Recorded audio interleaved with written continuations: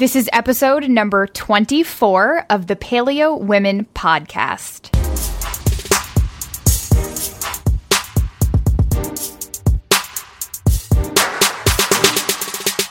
Hey friends, so happy to have you here. I'm Noelle Tarr. I'm a nutritional therapy practitioner, and I write everything you'll find at coconutsandkettlebells.com. And I'm here with my co-host, Stephanie Ruper. She's the author of the best-selling book, Sexy by Nature, online programs such as PCOS Unlocked and Weight Loss Unlocked.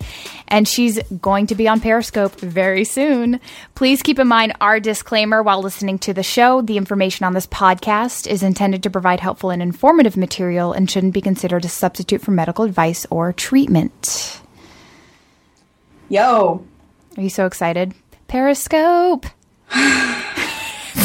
So I know I keep talking about it, but it's totally consuming me right now. I love it. I'm so excited to get you on it. You're so weird. What kind of person are you? I am a social media fangirl. I know. That's why you're so important to me. I know. I'm important to a lot of people.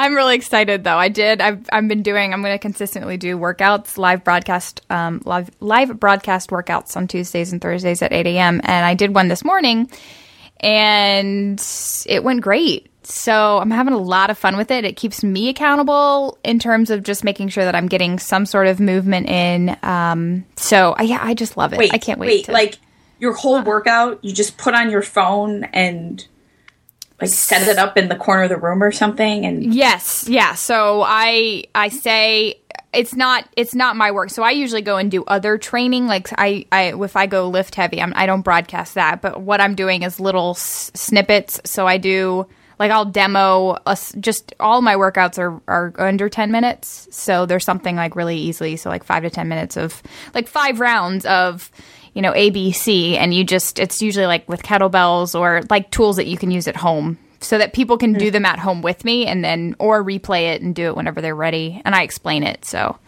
can I ask a piece of looking for insight or advice? Yes. Yeah. So I have a really hard time doing short workouts because I can't convince myself that they're effective. I'm like, why should I do 20 push-ups right now? Like, what is the net gain in my life overall? So I never do like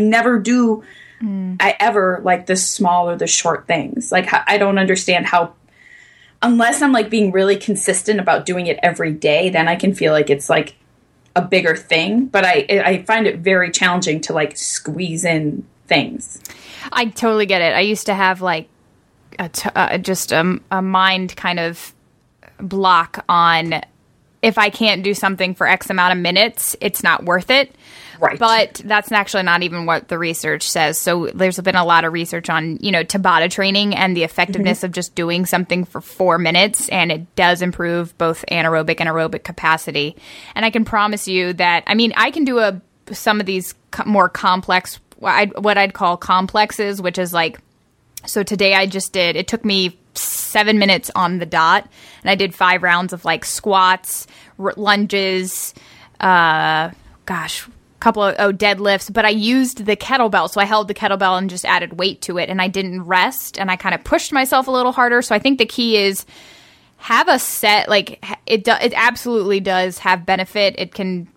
I recommend that people do little things like that and then do longer cardiovascular activities like walking or swimming or running or dancing, right? Mm-hmm.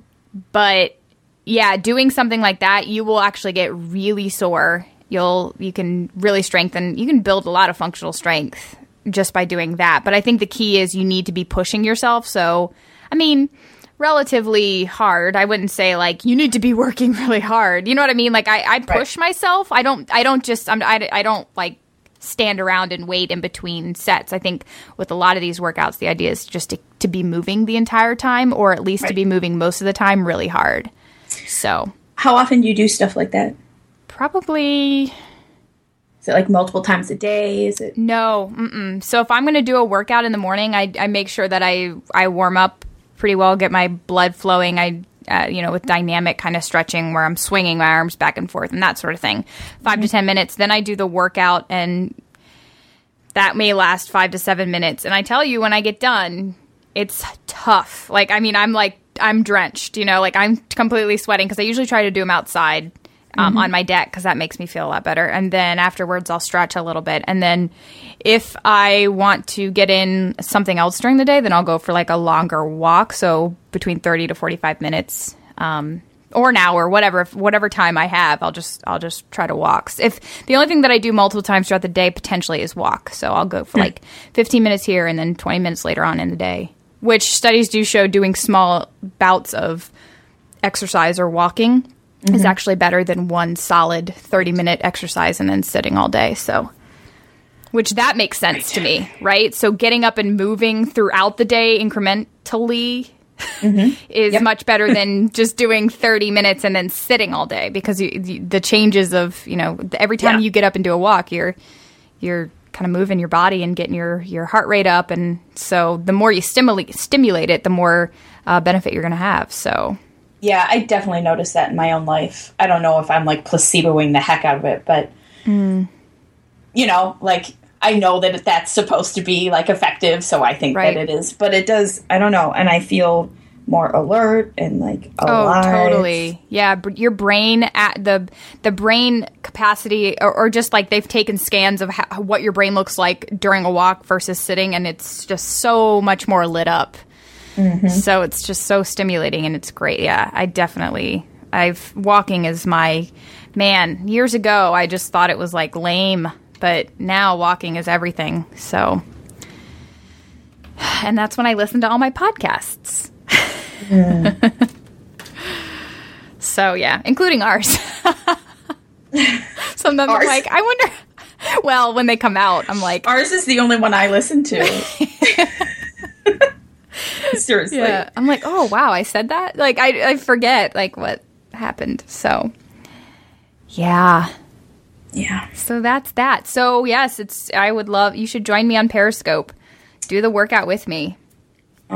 Yeah. We should. Oh, like I should watch your broadcast? Yeah. Do it. I'll explain you the movements and then you do it with me. Well, you can do it, like I do the workout, so that people can do it with me. So we need to get you a kettlebell.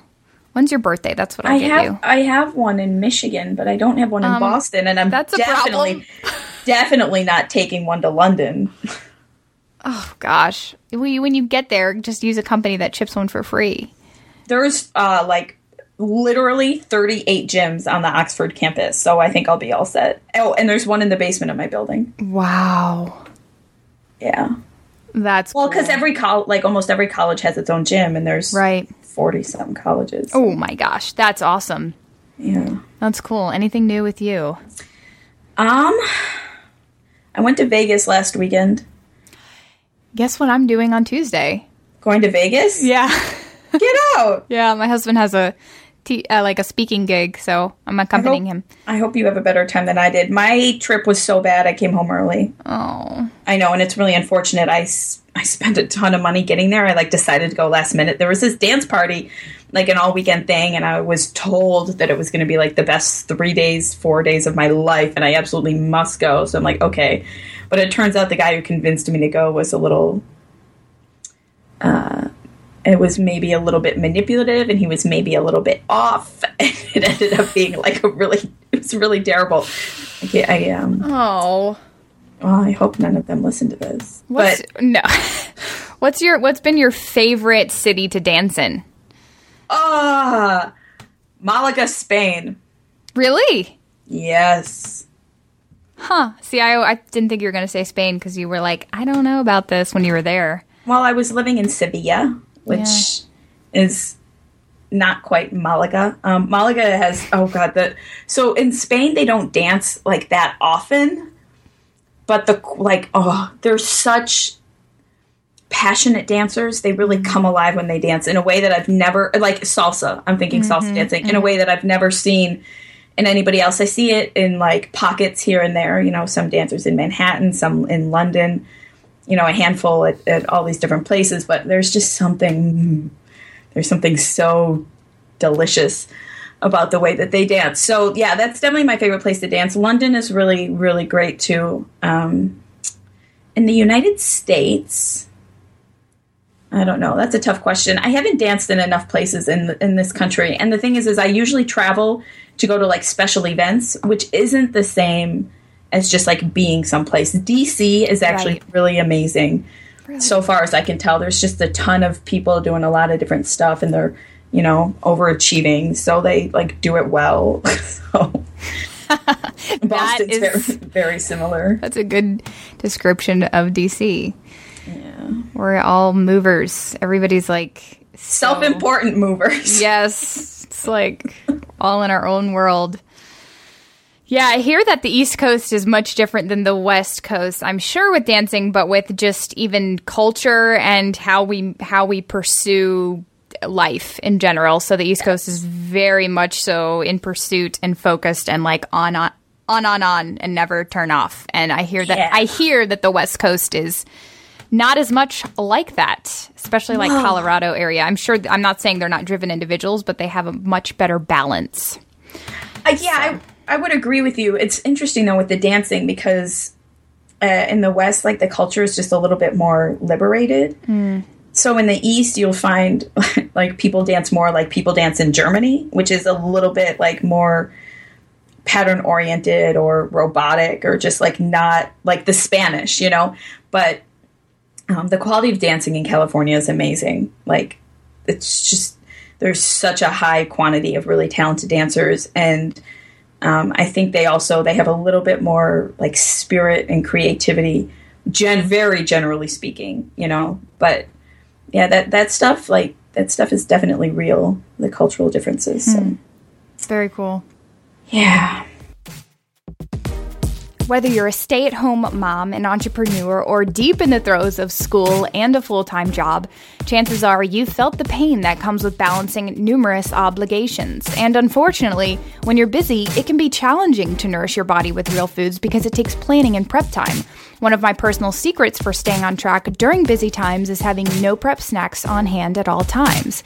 Stephanie and I have both expressed our love for Keep It Real Food Company because they provide us with grain-free, paleo-friendly treats and snacks that are already prepared and ready to go. Our favorites include grain-free granola, the cocoa nib cookies, and an oatmeal-like warm cereal mix called Mighty Meal.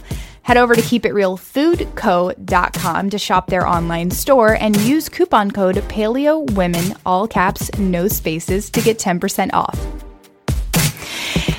Okay. Are you ready for questions? I am so ready. Okay. We got some a little bit detailed ones. Oh, let's make a quick comment here about questions. I really, really appreciate all of the detail that we're getting from people.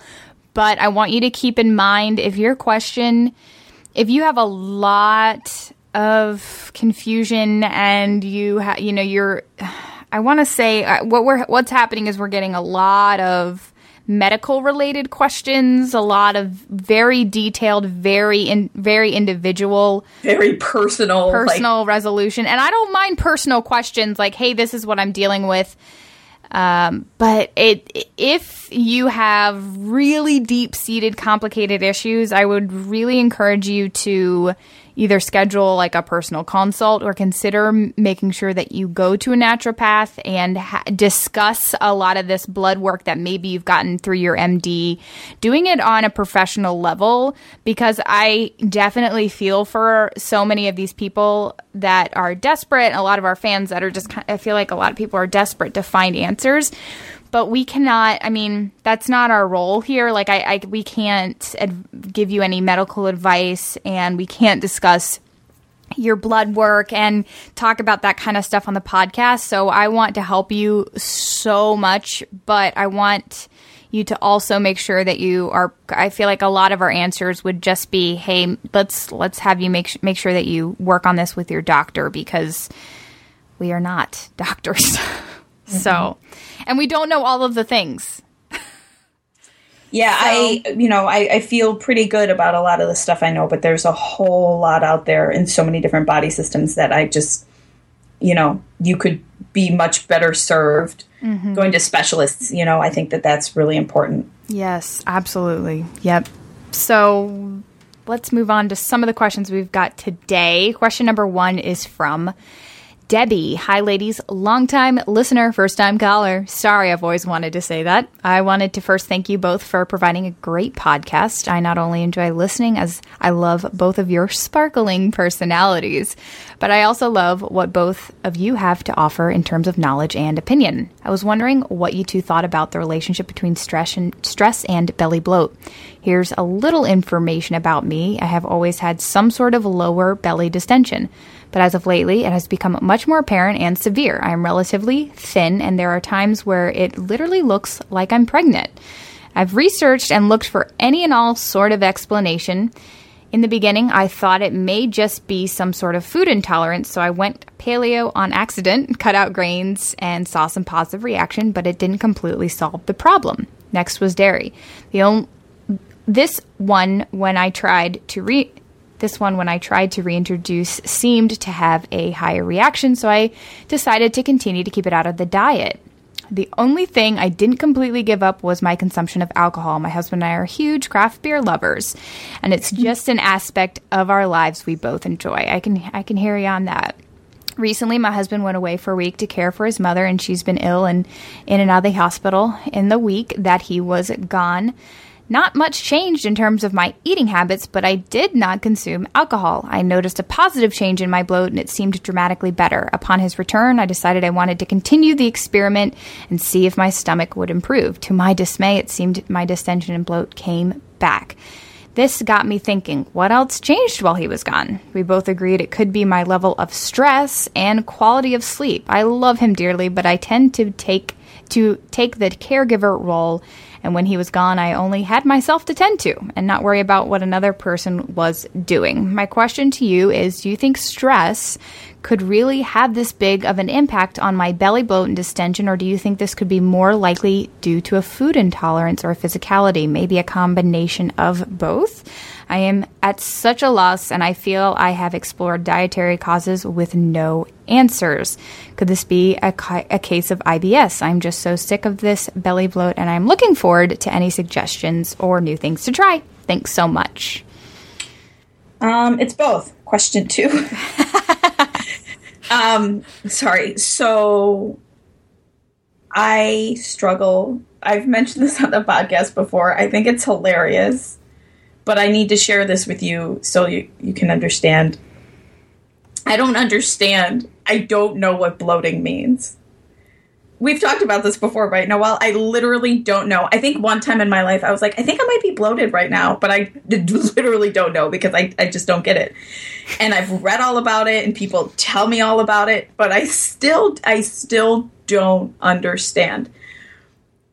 So that being said, when we're talking about like causes of bloating, I'm a little bit fuzzy, right?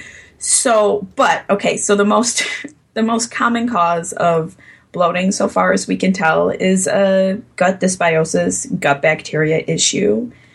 And from eliminating grains and dairy, which seem to have been really successful for you, I think you can probably agree that there's definitely a physical thing going on there with the health of your gut. Is that you mentioned IBS in your notes, like, definitely. If you have, although IBS is this huge catch-all diagnosis for like things kind of not working very well in your digestive tract. So, yes, but giving yourself an IBS diagnosis or thinking about what you're dealing with in terms of irritable bowel syndrome, IBS still doesn't necessarily tell you what you need to do. Now, I'm pretty sure I don't need to tell you this, but just to be clear, beer does contain gluten. So if eliminating grains from your diet was really helpful for you, then I'm pretty sure that eliminating the beer would be really helpful as well. As for why the bloating returned when you had like eliminated the things, there could be a lot there. Stress could be a part of it. Maybe there's a FODMAP thing, and you were having some high FODMAP meals that just weren't grains or beer or dairy. Like, that's very possible. There's a lot of things that could be going on. I feel like some back and forth on this question would be great. So what are you thinking, Noelle? So I think that it could be a lot of things, and this is really hard to say, oh, this is what it is, because I think that you've been dealing with this it sounds like you've been dealing with it for a pretty long time. You've hacked a lot of stuff. I think removing the dairy and the grains is great, and I love that you've seen progress through that. So I think we know that it definitely has some sort of food component to it. What I think's going on here is there is some sort of gut dysbiosis or some sort of imbalance. And when I say dysbiosis, I just mean imbalance in bacteria. Maybe you have some leaky gut going on. Maybe your gut lining, so the walls of your intestines, you really need to focus on repairing those. So those are the kind of the two main components of the gut that I look at when people talk to me about digestive issues. And if you haven't really gotten on a protocol that's gut healing, I would definitely recommend that. There is something called GAPS. You can look into that. That's GAPS. I know a lot of people have had success following that protocol. It's a specific thing that you can do to heal the gut. I've had friends who have had colitis and Crohn's disease go through that and have had restoration and healing. So in general, I would maybe look into focusing on repairing actually the gut wall. So with doing the collagen or gelatin, maybe considering taking a probiotic. I don't know if you do that. We're going to talk about that in the next question, but I think that would help tremendously, doing a high quality one. I definitely think it has to do with the stress as well. I think that it might be a combination. I don't want you to think about things isolated, and that's what we love to do in our culture, right? We like to isolate things down and really pinpoint and say, this is it. But you are a mind and a body and a spirit, right? So we have all these things going on in us. We have, and all of those things balancing together makes you and affects you. So I don't want you to think that, oh, it's just stress or, oh, it's just food. It's definitely and absolutely a combination of both. And it could actually be the alcohol, and it could actually be the stress. So when the stress comes back, they might play in together. So think of it more as like compounding effects.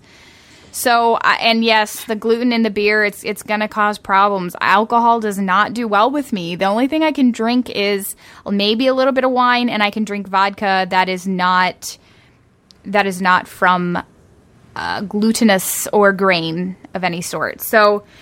So like I typically drink like Ciroc, for example, because it's from grapes. So I can definitely say that might be a problem. I would remove that for more than a week and a half. I would consider removing the beer, going completely gluten-free for at least 30 days before you make an assumption of if it's helping or if it's not helping.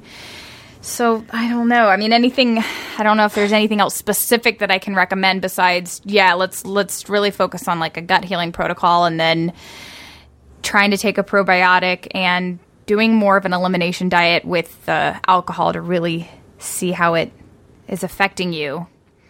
Yeah, I really think that probably what it is that you have a very sensitive gut. So like the things affect you, right? The alcohol will affect you. The stress will affect you more easily. So I think Noelle's totally right. You don't want to think about it in terms of like the one thing that's wrong, but rather, I'm a delicate flower. How can I optimize my gut health? Right? That's the way that I have to deal with a lot of my like health issues, which I manage fine, but it's not like, oh, what's the one thing that messes up my hormones? It's like, I have a very delicate hormonal system. How can I do my best to keep it all in balance?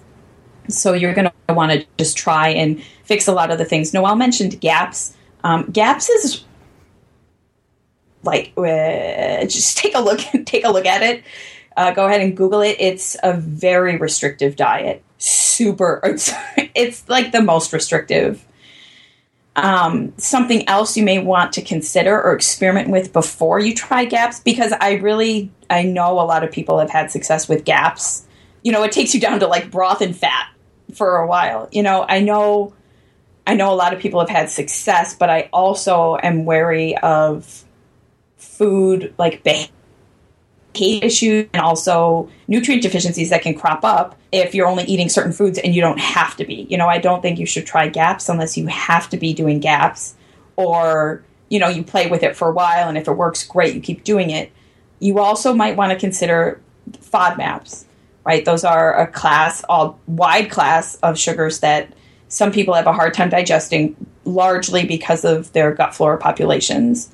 And some people think that they have just a sensitivity to wheat, but it turns out that the reason they have a sensitivity to wheat is that it's very FODMAPy, and other FODMAPs affect them as well. So you may want to look into a low FODMAP diet and experiment with that as well to see what you can do for your gut. But I'm definitely huge on the probiotics and doing all of the different things you can while staying as mentally healthy as possible. It sounds like you seem to be in good health aside from having to deal with this bloating. So that's encouraging. And so don't panic, and just give yourself some patience and some time and work through your different options. Yeah. You'll find things that work better and works for you over time, for sure. Yeah, absolutely. And I think that you asked, could this be a case of IBS? IBS is just irritable bowel syndrome. It's a catch-all term for a lot of conditions, and it's highly correlated with SIBO, which is small intestinal bacterial overgrowth. Just means you have an overgrowth of bacteria into your small intestine. Definitely, I would say look into the symptoms of SIBO. See if you have anything else going on there. The FODMAP protocol is actually great for people who have SIBO. FODMAPs are like short-chain carbohydrates that ferment really easily in the gut, and so you may actually be still eating foods like avocados or onions that are high in FODMAPs. Avocados are medium, but people can still react to them. So you may be eating these foods that are high in FODMAPs or whatever, medium-low in FODMAPs that you're reacting to, and that may actually be the cause. And I know you said that, well, when he was gone, it was all away. But again, think about things as compounding on top of each other. So like if you eat multiple FODMAPs at once, plus you're stressed, that's going to cause an issue. But if you remove the stress and you eat a couple of those FODMAPs, then that may not cause the problem. So yeah. We hopefully gave you a lot of things to look into and think about and hack away at. Yay. Hacking. Question number 2. Hi, Noel and Stephanie. I am in awe of your wisdom and expertise. Paleo Women and the Paleo for Women podcast rock. Sloth 2. Anywho, Noel mentioned in the last podcast about cycling or switching up probiotic formulations. Could you expand on this idea and give some brand recommendations? I have been taking VSL number 3 for probably 4 years now, and I tried moving to Prescripticist, but then my symptoms of IBS came back. Also for Stephanie, I'd love to know if you're still making green smoothies. I didn't know you were making green smoothies, Stephanie. That was my insert. I've been working through your weight loss program and see lots of recipes for green smoothies. I've been making my own version every morning for a few years now, and I'm happy that someone in the paleo world doesn't think they're evil sugar bombs, because they are the best way I found to get a great dose of folate greens in my system. I even use pineapple and bananas regularly, but I still probably get a 2-to-1 veggie to fruit ratio, and I really don't want to give them up. Then don't. Thank you for everything you do. Do you want to answer your question? Then I'll answer mine. Yeah. So probiotic cycling.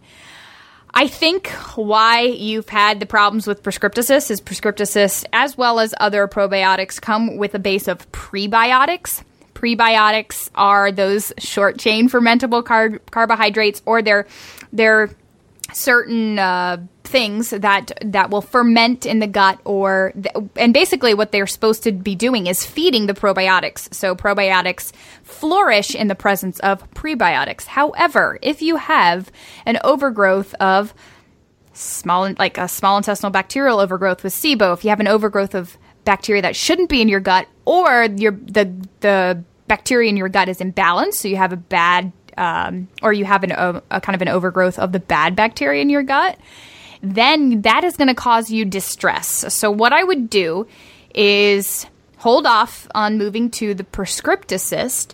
I would consider definitely bringing in some other probiotics. I'm going to give you a couple. One in particular doesn't have any prebiotics in it, and that's what I want you to go for. It's from Jigsaw Health, It's just an essential probiotic blend. I will link to this in the show notes, coconutsandkettlebells.com/episode 23. Are we 23 or 24? 24. This is where my brain's at. Or paleoforwomen.com/. And so Jigsaw, I think that I would recommend going with that one. If you've been on the same one for 4 years, absolutely start switching it up. I would definitely recommend eating foods as well that are probiotic. That is by far the most dense source of probiotics. So I would recommend going and getting some sauerkraut, maybe fresh sauerkraut. Make sure it's refrigerated and raw, not the cooked kind that's just on the shelf in the grocery store. Or maybe getting some kombucha or making your own kombucha, which is actually really easy to do. The other probiotic I would recommend is Floragen. It's Floragen. They have a few different bottles of probiotics. The one I recommend in general is Floragen 3. They also have a Floragen acidophilus and a Floragen bifido blend. So again, I would even recommend just rotating. The acidophilus is actually really good for vaginal tract health. Side note for those who maybe be experiencing UTIs or imbalances, I would definitely recommend that Floragen acidophilus. Another good brand is Claire Labs. That's Claire with a K. And then there's actually specific strands. They've been doing a lot of research on specific strands that are good for IBS and help IBS. They're pretty much, there's a couple different ones. I would recommend looking up the Jarrow Formulas Ideal Bowel Support. Jarrow is a decent brand, and that does really well for IBS and is specific to IBS. So those are some of my recommendations. I would absolutely recommend, like I said, a whole food source of probiotics. But yes, if you've been taking the same one for 4 years, it's time to switch it up. If that was recommended by your doctor or whatever, make sure that you talk to he or she first. Don't just stop taking something. Look into, maybe Google search strains for IBS or probiotics for IBS, but I think you'd actually do really well with that Jarrow one. So that's that.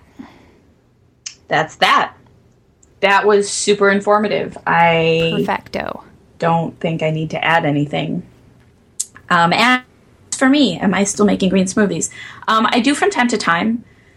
It just depends on how much effort I'm feeling like making any given week.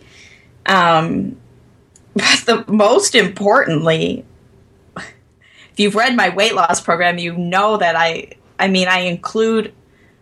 love all of the smoothies in there, A.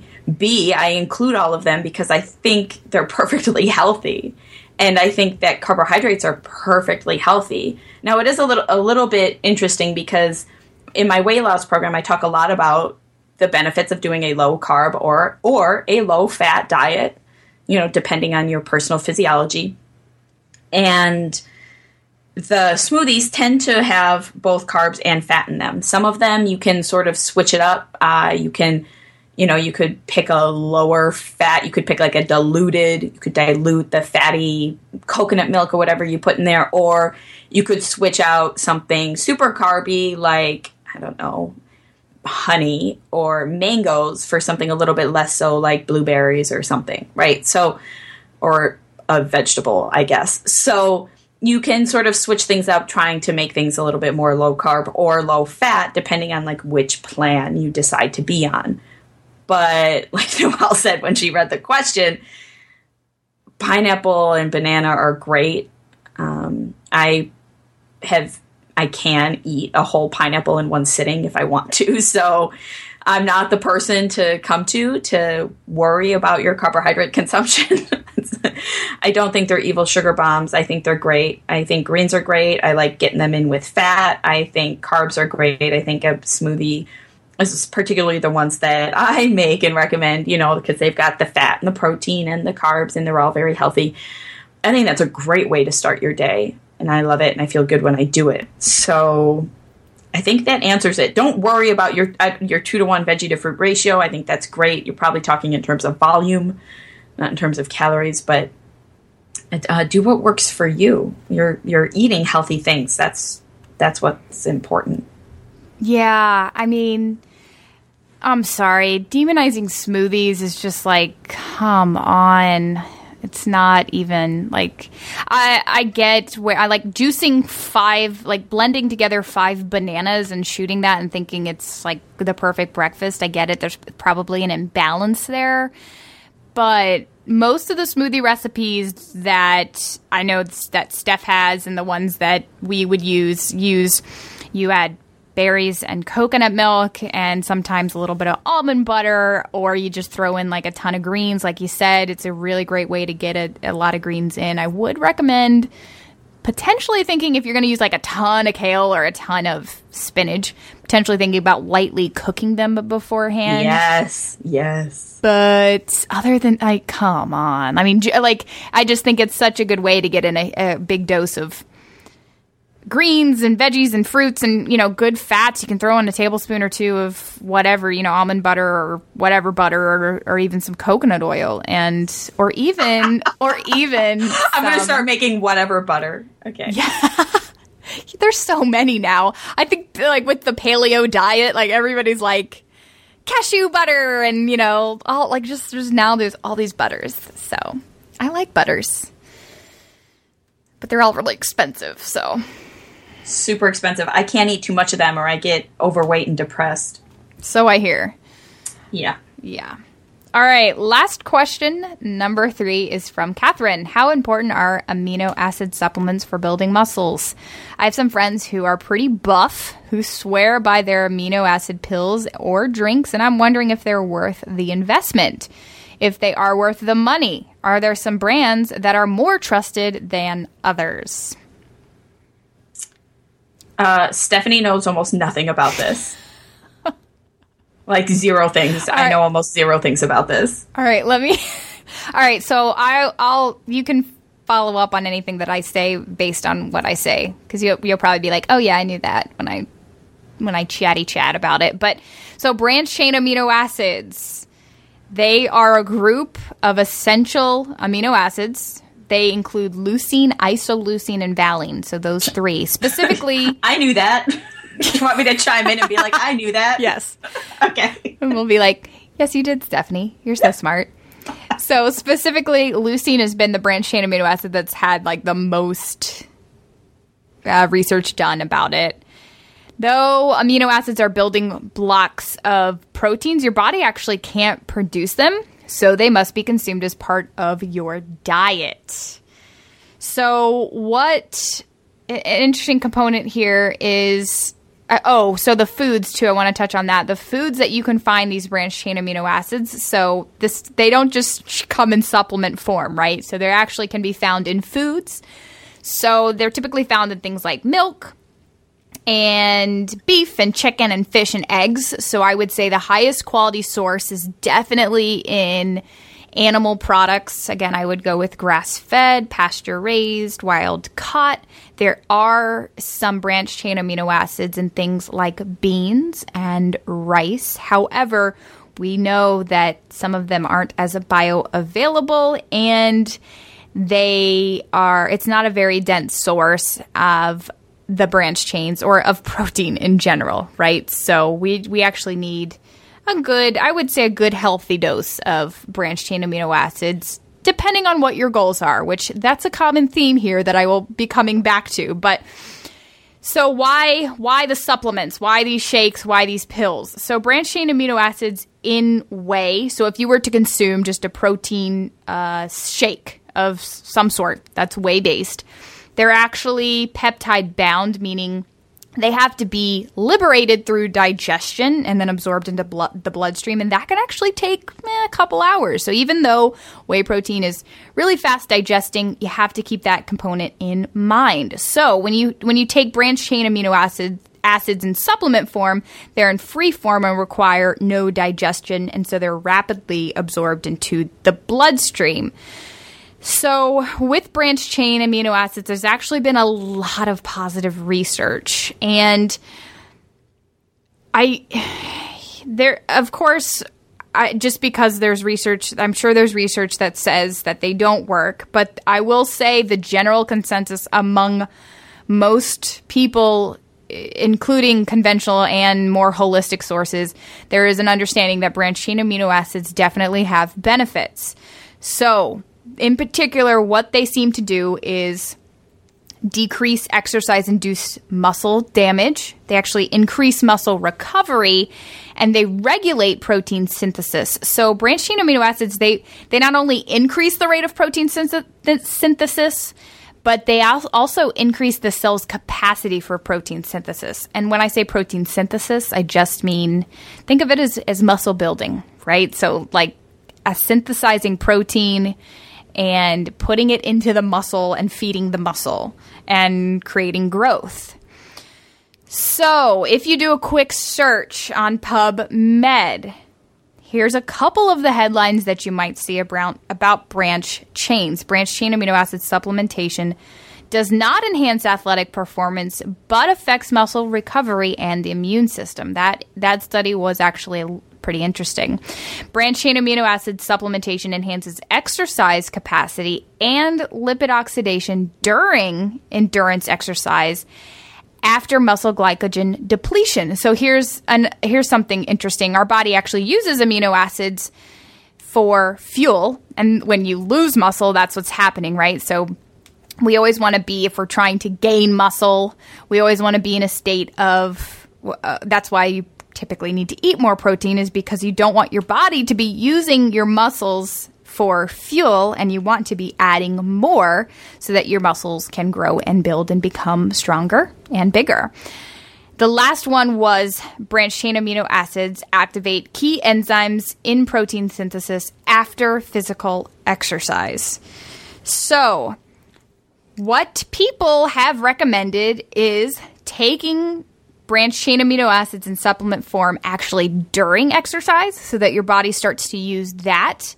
Especially that second study that I read the title of, they found that it helped with after muscle glycogen depletion. So after the body was like, okay, about to move into burning some muscle for fuel, if you supplement with branched chain amino acids, that actually helps your body not break down your muscle. So you will actually find branched chain amino acids in certain goo packs. So those energy gel packs that are just basically sugar to keep your body going in long endurance events, they've actually started formulating them with branched chain amino acids.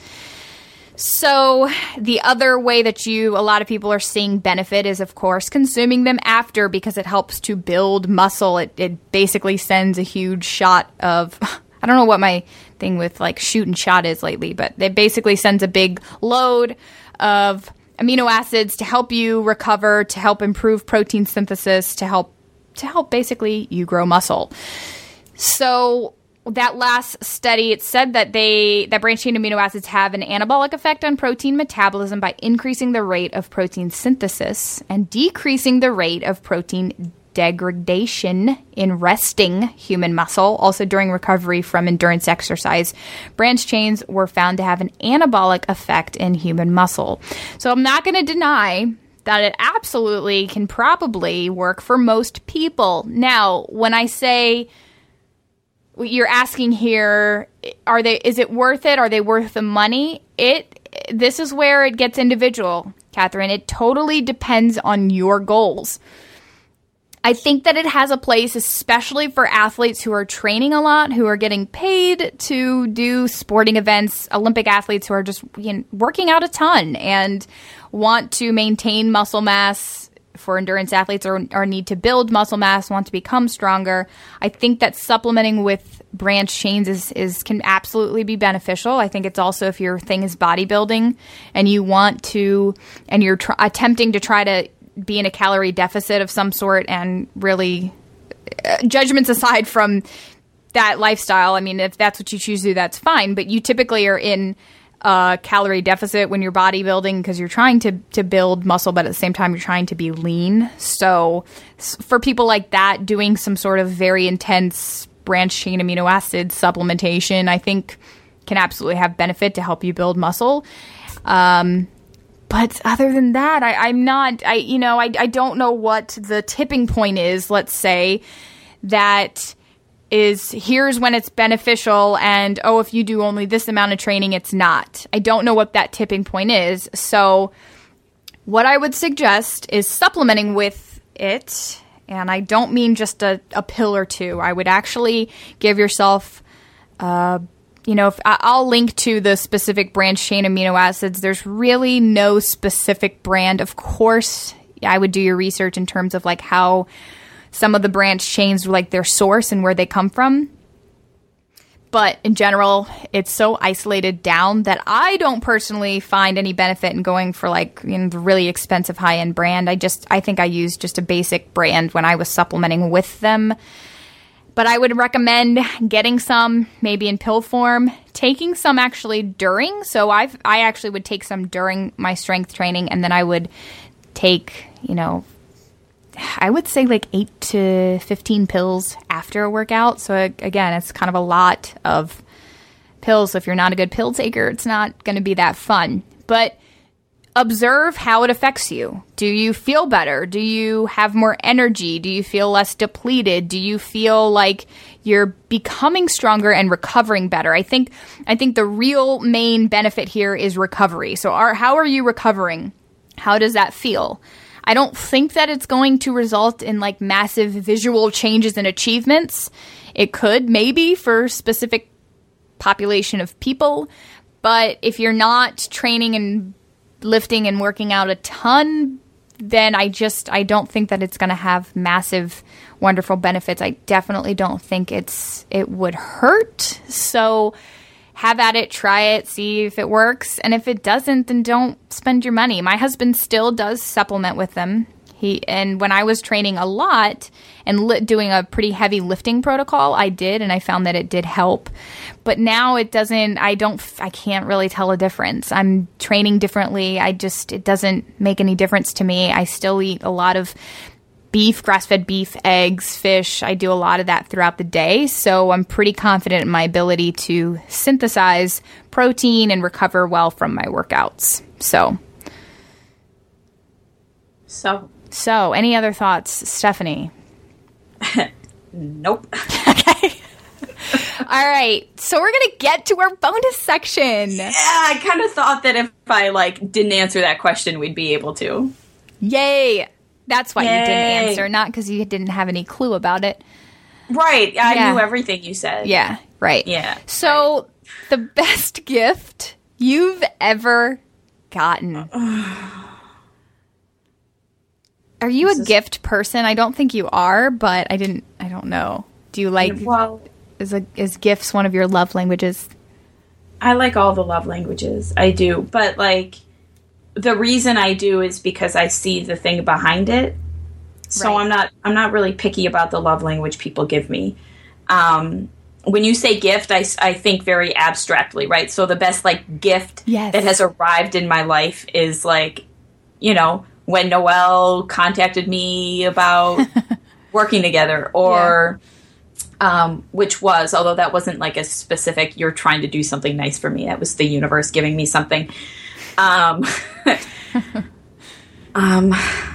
The best gift I've ever gotten, my mother is, I know that everybody in the world tries to be good, but unfortunately for all of us, we will never be as good as my mom. That's a real thing. The best gift I've ever been given. So a lot of people know, most of the audience knows that I really struggled for a while in my life, and I don't talk a lot about it because I don't want to be whiny and crappy. But for 3 years, essentially, I didn't have control of my brain, and I want to say I was incredibly depressed, but I wasn't. I was incredibly anxious, and I did nothing but cry and have panic attacks for 3 years. And this, by the way, is also when I got my master's degree and wrote Sexy by Nature and PCOS Unlocked. So, I managed to do things. But anyway, my mother was a saint, and I often had really bad panic and anxiety and heart problems. I had heart problems at the time, and this is all because I took spironolactone, but I didn't know it at the time, which made it worse. I didn't know why any of this was happening. I thought I was just going crazy. Literally, I thought I had lost my mind. So my mother insisted that I always call her, and she said she would be mad at me if I didn't. And so even though she had to wake up at 5 a.m. every morning to go drive a school bus full of special needs children, because it's my mom, I hundreds of times, at least 100 times, called her in the middle of the night, at 2 or 3. And we would be up on the phone for like an hour and a half trying to help calm down my heart and calm my panic. And not a single time was she ever not happy when she picked up the phone. And like, Steph, I'm so glad you called. And no matter all of like the gifts and the things that people will ever give me, that is definitely like the best thing that I have ever been given by a person or the universe. Because my mom saved my life, and it became proof to me that there are people and they're like who are genuinely good, and there is genuine goodness and love and like unconditional giving in the world. And so, sorry, that's not like a thing, but when I think about things that have been given to me, I can't get past that. It's like, it's just the big thing that sort of overshadows all of the things. Yeah, that's amazing. So she's the best. She is the best. Love you, mean it, Mom. Okay, so mine's, I'm a little hesitant to say this because I don't want this to come off as, well, let me tell a story. So I guess I could say a lot of things in terms of what the universe has given me. But I'll have to say, I think my parents in general are probably the two most amazing people in the world besides my husband. Mm-hmm. But I grew up we had some financial struggles, and I will not say that we struggled in relation to a lot of people go through, but we didn't have a savings. I didn't necessarily know how I was going to go to college, how I was going to go to school. And I had a lot of dreams for myself. I always wanted to go to university, and we probably got to my junior year, and I was applying to a lot of colleges, and I think it kind of just broke my mom's heart because my sister had gotten pretty much a full ride to go to college, and she did that, and so she was off at college. I have an older sister, and I guess it hadn't really clicked with me that like there wasn't any money to like go to a college. And so I applied to a lot of really high-end, expensive schools and didn't really think about the financial implications of that. And I talked to my mom. I remember having a conversation with her one day, and she was kind of told me, she's like, no, there's no money like to send you to school. She actually worked. I went to a private school, and she worked pretty much all of the time. She was a substitute teacher and became a permanent sub for actually the special needs division of my school. And so she worked all the time so that I could go to that school, to pay for that basically. And she did that with my ballet lessons. She worked and did marketing for the ballet company so that I could have lessons there. So she was always, working to get me to do the things I wanted to do. And so she kind of was like, Noelle, I don't know how you're going to necessarily pay for this. Like, this is kind of on you, kid. And I had applied to a university that was going to give me like 80% of my tuition, but I was still going to have to pay room and board. And I was like, but I don't want to go there. And it kind of hit me because my mom was like, Noelle, this is probably where you need to go. Like, this is a good deal here, but you're still going to be, I don't know, $6,000 to $10,000 in debt that you're going to have to pay every year and take that debt on. And so then they were talking to me about the local community college, and I was just like, whoa, wait a second, what? Like, I was, a very ambitious and driven person, and I was like, I don't want to just go to the community college because I don't have the money. Like, if I can get into a school, I want to go to it. So out of the blue, I got I don't even know how they found me, but the school that I went to was down in North Carolina. It was called Gardner-Webb University. And I got a mail, like a letter in the mail from them asking me to apply for some scholarship, some program that they were doing. It was a pretty big academic program. It was called like the Presidential Fellows something. And so I went down there and interviewed, and they actually took me through a series of interviews, and I had to write some essays.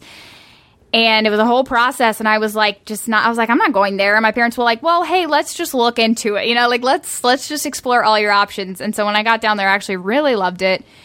And they called me probably, when I was debating between the whole community college thing and then, and the other place that had given me like 80% tuition. And they called me and said that I had there was like 10 spots that they were giving scholarships to, and they told me that I was number 3, which meant I had all of my tuition. I just had to cover room and board, and so I was like pretty excited about that. But it still didn't click to me like that was kind of a big deal. Like I was like, well, I don't know if I want to go there though. Like, what if I don't want to go there? And a few days later, it turns out that the 2 people that they had wanted to give full rides to, like full room and board and academics, turned out they both had decided to go elsewhere to other schools. And so I just happened to drop into the number 1 spot, and only the top 2 got full, complete, like room and board and tuition covered. And this was like a $90,000 school. So once that happened, my mom was on the phone, and she just started crying. Like, she just could not believe it. Like, to her, that was like the most amazing thing in the world. I remember sitting there and I was like, whoa, wait a second. Like, I could just go for free. Like, this is a great university. Like, is this, and that's when it hit me that I was like, wow, I don't have to take on any debt. And so my mom always told me that she felt like that was God providing, because there was no way that they could ever pay for me to go to school. And it was really important to her for me not to be in debt. And then I didn't see that, but now, oh my gosh, I'm just so thankful that I don't have school debt to pay off. And I know that some people do, and that's fine, but it would have been such a burden for me. And so that's, when I think of a gift, like there's nothing I did to earn that. In fact, the people that also were the other 10 that were part of my freshman year that earned some of that scholarship were way more brilliant than I was. And, I look at that as just a gift from God. Like, there's absolutely nothing I did to earn that or deserve that. So, but it really, I think, changed the course of my life. And honestly, being there, it set me on the path for my life for my next job, the job that I had out of college. And that's how I met my husband. And so it's just interesting looking back on how the world happens in your life, how the world takes care of you, and like the path that you're set on. So that was a little bit longer of a story than I expected to give, but that's probably my best gift ever in the world. I used to think that the world takes care of you, or whatever, something takes. I used to just then when my life fell apart, I stopped believing in anything good ever happening. But my mom always was my little like ray of hope, So I understand. I'm starting to understand again that feeling of like, yeah, good things do happen. Which I'm serious. Like when really traumatic things happen to you, like it just, the floor drops out from under you, and like just existentially you're like, it's like, I don't believe in anything anymore. Whatever, life is terrible. So, well, I'm really glad about that for you, Noelle. Would you like to help me pay off my student loans? Nope. I probably pay like $400 a month in loans right now. Goodness, yeah. I know. And 10 years. Yeah. Ugh. Anyway, no big deal. I'm very happy. You'll take care of it. Yeah, and I think I'm a believer that, it's not to say that bad things don't happen to me, but I know that out of bad situations, there's always good. You can always find some good, and there's always good that comes out of it. So I think that you're probably a better person with a deeper understanding of yourself, and you probably have a completely different perspective had you not gone through that. But it's really hard to see that when you're going through it. So, yeah. Well, it's also, I mean, I just look back and I feel very robbed because I feel like I missed, 3 years that could have been really wonderful. Mm-hmm. Yeah, I totally understand that. And maybe that's why emotionally, I'm so much younger than my aging physical body. Are you you think you're emotionally younger? You know what? I actually genuinely do feel that way. Yeah. I kind of like that. I like that. Yeah. Well, it makes me very sad, but whatever. You go ahead and enjoy my sadness, Noelle. But I think that I'm emotionally more so, like, in some years ways, ahead. And I'm being a little bit facetious, but also not. Like, I have none of the, like, adult desires that other people do. I'm trying really hard to, like, go out and have as much fun as possible. You know what I mean? Like, I'm overcompensating. Got it. I know what you're saying. Yeah. Whatever. Yeah, I can see that. And maybe, I would just go with that flow for right now and live it up, because you never know when the shift is going to happen and you're going to be like, oh, now I feel like this is what I want. It happens at different points for everybody. And to think that, by the time you turn 30, you should be this and that is ridiculous. So yeah, I would just go with whatever flow you're feeling. Go with the things. Yeah, I'm going with the things. We must be way over on time, or close. We're close. I'm sorry. We kind of rambled on there about nothing paleo. But I think that life and thoughts and all of that is good stuff. And I would love to include everybody else in this conversation. So if you have anything to add or talk to us about, I would actually recommend leaving an iTunes review and commenting to us about anything that you want to talk. And if you feel... because we will definitely see it. Maybe that's because we're, like, desperately looking at our review page every day. We will definitely see it and be glad about it. If you want me to see something, leave an iTunes review. But also you can email paleowomenpodcast@gmail.com. I've gotten a couple cool emails from people there, and I respond to them. So I do see the emails too, but the reviews. And if you have life-related questions, I really enjoy those, and they're much easier for me to answer than ones about amino acids. So we do like life-related questions. The voice of the people. All right, the voice of the people. Yes. If you send a question from the voice of the people, there's a very good chance it's going to be on the podcast. So, okay. Are we done? I think we're done.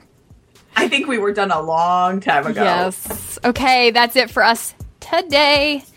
For more from us, you can find Stephanie at paleo4women.com and me, Noelle, at coconutsandkettlebells.com. We will talk to you next week.